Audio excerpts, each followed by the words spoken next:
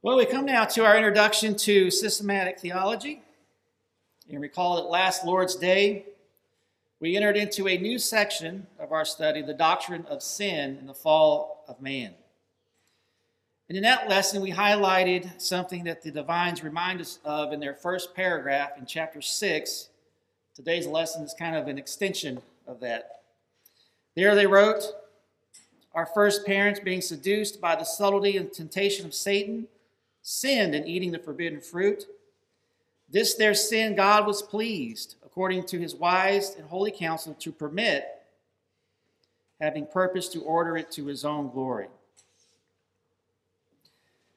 Now, I don't know the motivation for why these men wrote what they did here, but I find it extremely interesting that the very first thing that they tell us about the fall of man and of sin is that God was pleased with their fall. And mind you, he wasn't pleased with the sin itself. Remember, God is not the author of sin, nor is he the approver of sin.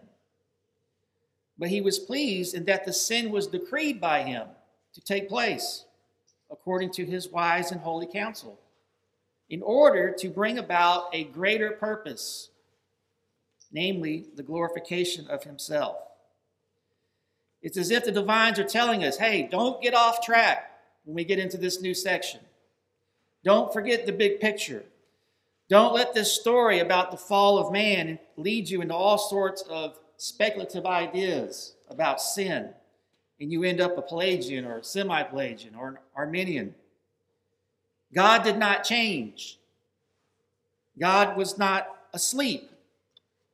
God did not relinquish his power or his sovereignty in between Genesis chapter 2 and Genesis chapter 3. And neither Adam nor Satan stumbled upon some weakness in his plan.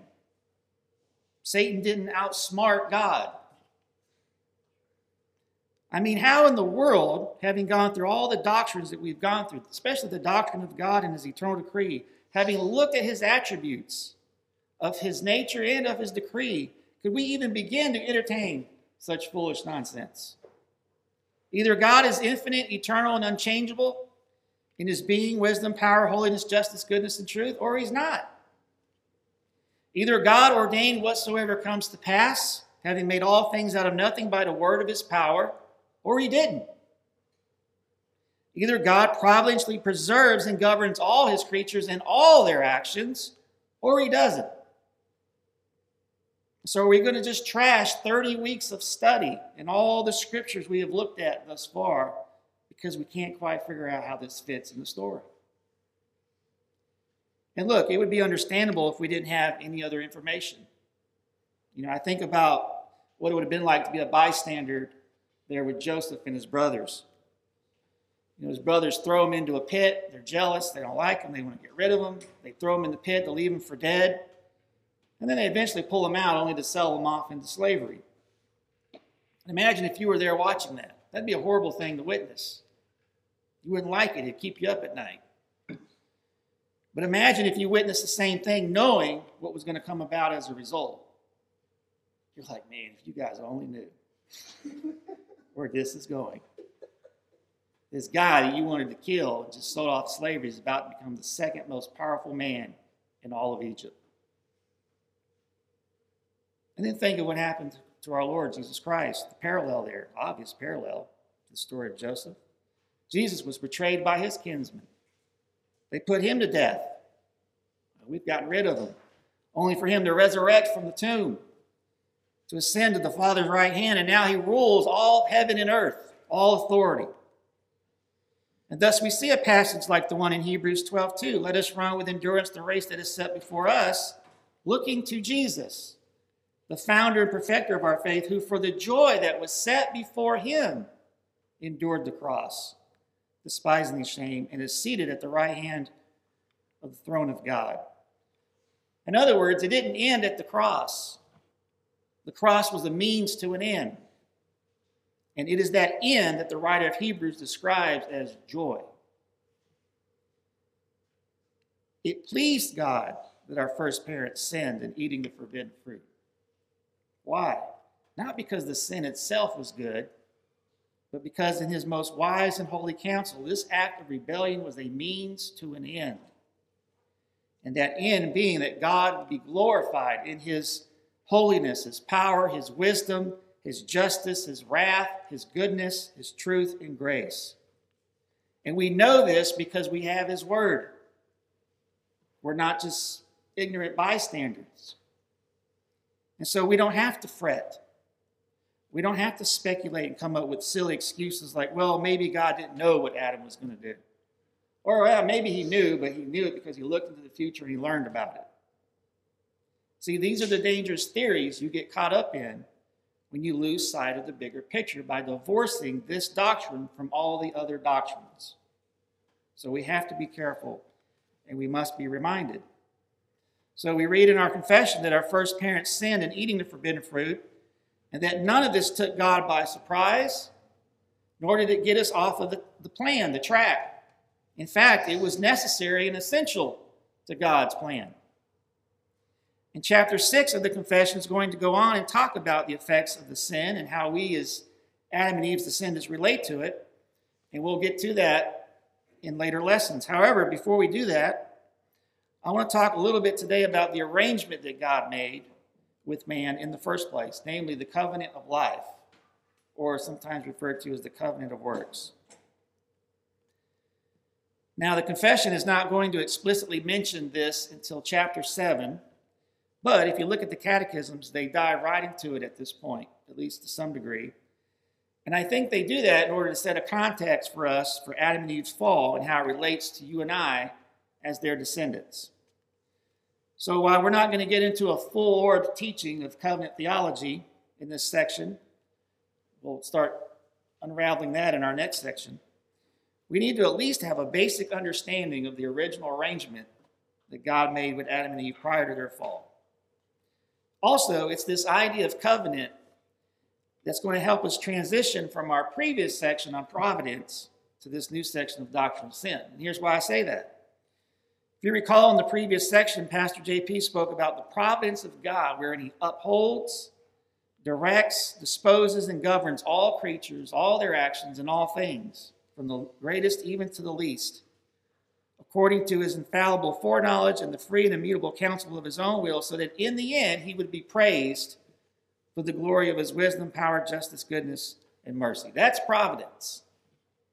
And this, along with God's work of creating, is how God executes his eternal decree. Well, now, notice the language used in both catechisms when the divines get to this point of talking about Adam and Eve in the garden. The larger catechism asks, question 20, what was the providence of God toward man in the state in which he was created? Notice the words, what was the providence of God? In other words, again, I know I'm going to sound like a broken record here, but this is important. Notice that as we move into the story of origins, into the story of our first parents and their fall into sin, it's all connected with what we looked at in the previous section on providence. In other words, you could ask the question this way: what was the special act that God did with our first parents whereby God preserves and governs all his creatures and all their actions in order to bring about the purpose of God in glorifying his wisdom, power, justice, goodness, and mercy? So notice what I did there. All I did was I took the word providence and substituted it for its definition and expanded the question. And when you do it that way, notice it drives home the point. God was very intentional and precise in how he arranged the garden and how he arranged this relationship with Adam and Eve in order to accomplish his purpose. And so the details of that arrangement are going to play a very important role when we get down the road in our study, especially when we come to the person and work of Jesus Christ. So what are those details? Well, the larger catechism answers the providence of God toward man in the estate in which he was created was the placing him in paradise, appointing him to dress it, giving him liberty to eat of the fruit of the earth, putting the creatures under his dominion and ordaining marriage for his help, affording him communion with himself, instituting the Sabbath. entering into a covenant of life with him upon condition of personal, perfect, and perpetual obedience, in which the tree of life was a pledge, and forbidding to eat of the tree of the knowledge of good and evil upon the pain of death. The Shorter Catechism puts it simply this way: when God had created man, he entered into a covenant of life with him upon condition of perfect obedience, forbidding him to eat of the tree of the knowledge of good and evil upon the pain of death. Now, since this is an intro to systematic theology, we're going to stick with the Shorter Catechism. But notice what's highlighted here in this answer. God entered into a covenant of life with man. Now, I want to touch on the what of this covenant briefly, and then the why. First, the what. In introducing the concept of covenant, our confession tells us that the distance between God and man is so great that in order for us to have any fruition of God as our blessedness and reward, God voluntarily condescends to us by way of covenant. So if you think about it, the covenant is the means by which God accommodates and reveals himself to us. The confession goes on to call this initial covenant the covenant of works. Now, don't let that language scare you. Keep in mind, this covenant's been called different things. It's been called covenant of creation, covenant of life, covenant of works, the Adamic covenant, the Edenic covenant. It's called the covenant of life because life was held out as a promise to Adam. And it's called the covenant of works because works, that is Adam's obedience, was the means by which Adam would attain this promise of life. And so different names are given to it to emphasize different aspects of this covenant. But when we talk about the covenant of works, don't let that throw you off. We're not saying that this was some sort of works-based salvation on Adam's part. Because remember, this covenant was established before he fell into sin. Okay, he's innocent. He's righteous at this point. There's no salvation for him to work. There's no salvation from sin for him to earn. And so this work of obedience here, these works, are not in order to get saved, but in order to maintain the life he was given. So in short, God promises to Adam and his descendants continual life upon perfect obedience. This life would consist of natural, spiritual, and eternal life. Physical death, that is the separation of soul and body, would not be experienced by Adam. Union with God would continue, and in an immutable, perfect, and eternal happiness, Adam will remain in communion with God, and that would be his reward. Now, there are many people out there, even some who go by the name Reformed, who argue that no such covenant existed in Genesis, in the garden. And one of the primary objections is that Genesis 2 does not mention the word covenant. The Hebrew word for covenant, which is used hundreds of times in the Old Testament, does not occur once in this chapter, and so it is argued there was no covenant. Well, that's just a very bad argument. First, the absence of a label does not mean that the concept or idea is absent. For example, nowhere in the Bible do we have the word Trinity. But the idea, the concept of Trinity is taught all throughout Scripture. And perhaps another more relevant example is the covenant God made with David. When you read David's life in real time, so to speak, which we're going to be there very soon in 2 Samuel 6 and 7, you read that after David had expressed a desire to build God a temple, God said that he would be the one to make a house for David and would establish the throne of David's son forever. And the word covenant is nowhere used in that story. Yet Psalm 89:3 does use that word in reference to 2 Samuel 7. There it says, "You have said, I have made a covenant with my chosen one. I have sworn to David my servant, I will establish your offspring forever and build your throne for all generations." So there is quoting the words of 2 Samuel and saying that this is God establishing a covenant with David. So the concept of covenant is there, even though the label covenant is not found in 2 Samuel 7. But we see the same thing happening with Genesis 2. Hosea, speaking of his generation, says in Hosea 6:7, "But like Adam, they transgressed the covenant. There they dealt faithlessly with me." Now that would certainly be a strange thing to say if Adam wasn't in a covenant. It wouldn't make any sense. Secondly, all the elements of a covenant are present there in the garden. The parties to the covenant are named. It's typical of covenant to go through a history of the king and his relationship to his servants. And there we see that in Genesis 1 and 2, the whole history of God in relation to man. There are promises that are given. There are demands that are made. There's a law that's established. And there are sanctions that are threatened. And then thirdly, and perhaps most importantly, we know that a covenant was made between Adam and God because of the inferences made from the work of Christ, who in 1 Corinthians 15 is called the last or second Adam. This parallel between Adam and Christ is most notably drawn out by the Apostle Paul in Romans 5, where Adam is called a type of Christ. And so this gets to the why of the covenant. Notice that God establishes a covenant here in the beginning because the covenant is the structure that God uses to help us understand how his decree is going to unfold. And where is that eternal decree heading? It's heading to Christ.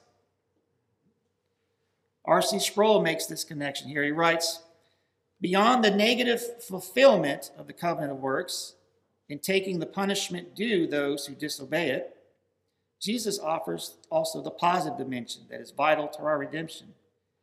He wins the blessing of the covenant of works on all of the progeny of Adam who put their trust in Jesus.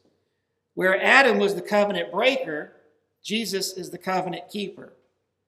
Where Adam failed to gain the blessedness of the tree of life, Christ wins that blessedness by his obedience, which blessedness he provides for those who put their trust in him. In this work of fulfilling the covenant for us in our stead, theology speaks of the active obedience of Christ. That is, Christ's redeeming work includes not only his death, but also his life. His life of perfect obedience becomes the sole ground of our justification. It is his perfect righteousness gained via his perfect obedience that is imputed to all who put their trust in him. Therefore, Christ's work of active obedience is absolutely essential to the justification of anyone. And without Christ's active obedience to the covenant of works, there is no reason for imputation. There is no ground for justification. If we take away the covenant of works, we take away the active obedience of Jesus. If we take away the active obedience of Jesus, we take away the imputation of his righteousness to us. If we take away the imputation of Christ's righteousness to us, we take away justification by faith alone. And if we take justification by faith alone away, we take away the gospel, and we are left in our sins. We are left as the miserable sons of Adam who can only look forward to feeling the full measure of God's curse upon us for our own disobedience. It is the obedience of Christ that is the ground of our salvation, both in his passive obedience on the cross and his active obedience in his life. And all of this is inseparably related to the biblical understanding of Jesus as the new Adam, Romans 5, who succeeded where the original Adam failed, who prevailed where what the original Adam lost. There is nothing less in our salvation than our salvation at stake in this issue. I think that's very well stated by Sproul. I'll just add to it, it's not only our salvation that it's at stake, but this end game that we've been talking about all along is at stake, for which our salvation serves the purpose of the glorification of God in his holiness, power, wisdom, justice, wrath, goodness, truth, and grace. So this covenantal structure that we see here in the garden is what's setting us up for that purpose. That's why it's so important. I want to close with one more quote from Robert Latham in his work on the Westminster Assembly. Here he's commenting on the parallel between Adam and Christ in Romans 5, and he writes, "There Paul talks of two ages in two solidaric groups headed by Adam and Christ, respectively. The first Adam, by his one act of disobedience, plunged the entire race into sin and death, since he was the head of all his posterity. On the other hand, the second man, Christ, by his obedience, has brought righteousness and life to all with whom he is in solidarity. His actions have reversed the effects of the fall, with plenty of room to spare. His life was one of testing and temptation from which he emerged obedient. And in turn, he endured the penalty of sin, death on the cross. Following his obedience to God's law and his enduring of its curse on our behalf, he was raised from the dead and given eternal life. His obedient righteousness and everlasting life are granted to all who belong to him by the grace of God through faith, and the connection between the pre-fall condition of Adam and the atonement by Christ is therefore clear. The former is an entailment of the latter, end quote.